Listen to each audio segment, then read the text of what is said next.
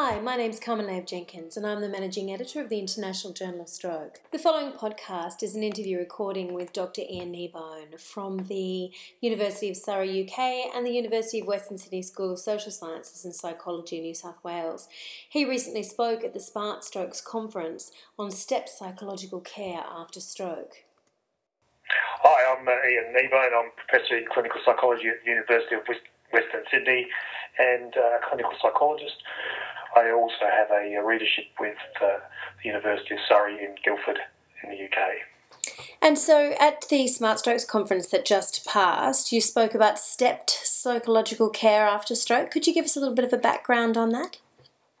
Okay, stepped psychological care after stroke rose out of the Improving Access to Psychological Therapy approach adopted in the United Kingdom over the last 5 or so years.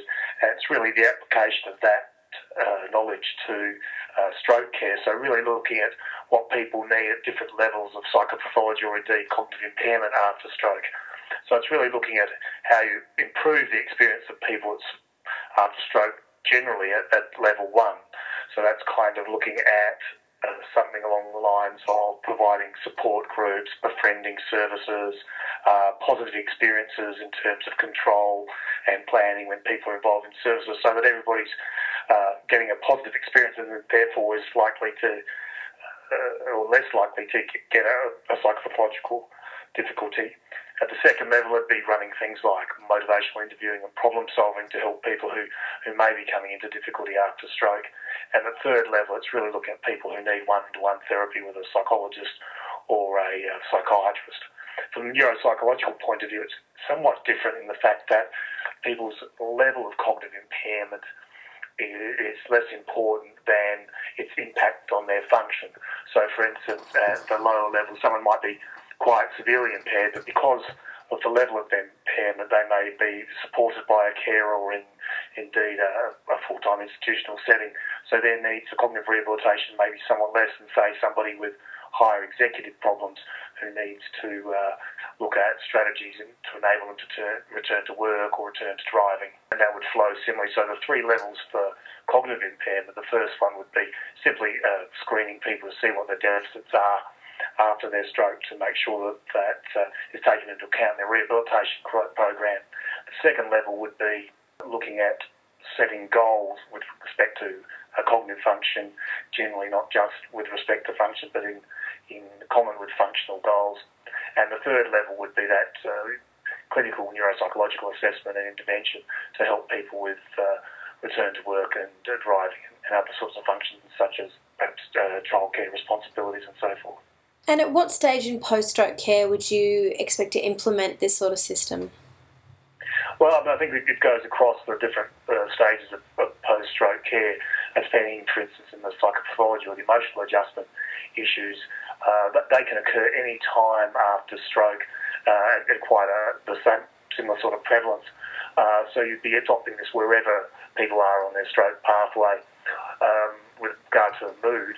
However, with cognitive impairment, obviously the return to work issues and those return to driving, those sorts of things come fairly further on after the stroke. And people are most impaired firstly after their stroke and their degree of recovery. So the major testing and examination of cognitive function probably comes later because people are more likely to have plateaued in their function and also have the best chance of being able to apply strategies to support their rehabilitation and support their day-to-day function. And what's the evidence base for this activity? Well, the evidence base varies across those different levels of stepped care. So, for instance, the evidence base for emotional disorders is we don't have, apart from one study by Thomas et al. Recently published, that, for instance, behavioural activation is a treatment that's warranted for depression.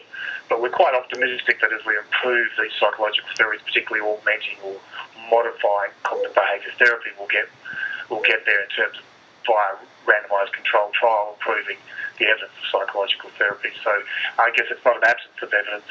It's an absence of evidence, but not an absence of effect, if you like. With respect to cognitive function, we have some evidence that there's support for attentional training after stroke, for instance.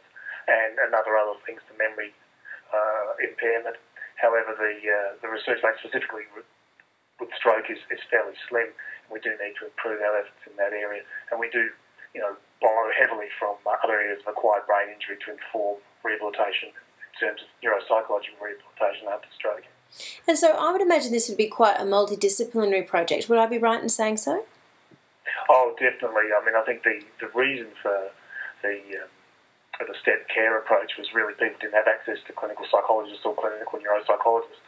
And there was a thought that not everyone needed to see somebody with that level of expertise, but have access to them if they needed to. So at those lower levels, we'd be seeing our therapy colleagues taking a major role, and even with things like behavioural activation, speech language therapists, occupational therapists could certainly be involved in that. Our speech and language therapist colleagues, of course, with patients most affected by speech and language difficulties after their stroke.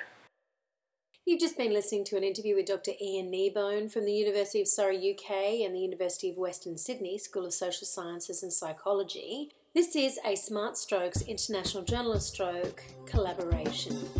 The International Journal of Stroke is the flagship publication of the World Stroke Organisation. Please consider becoming a member.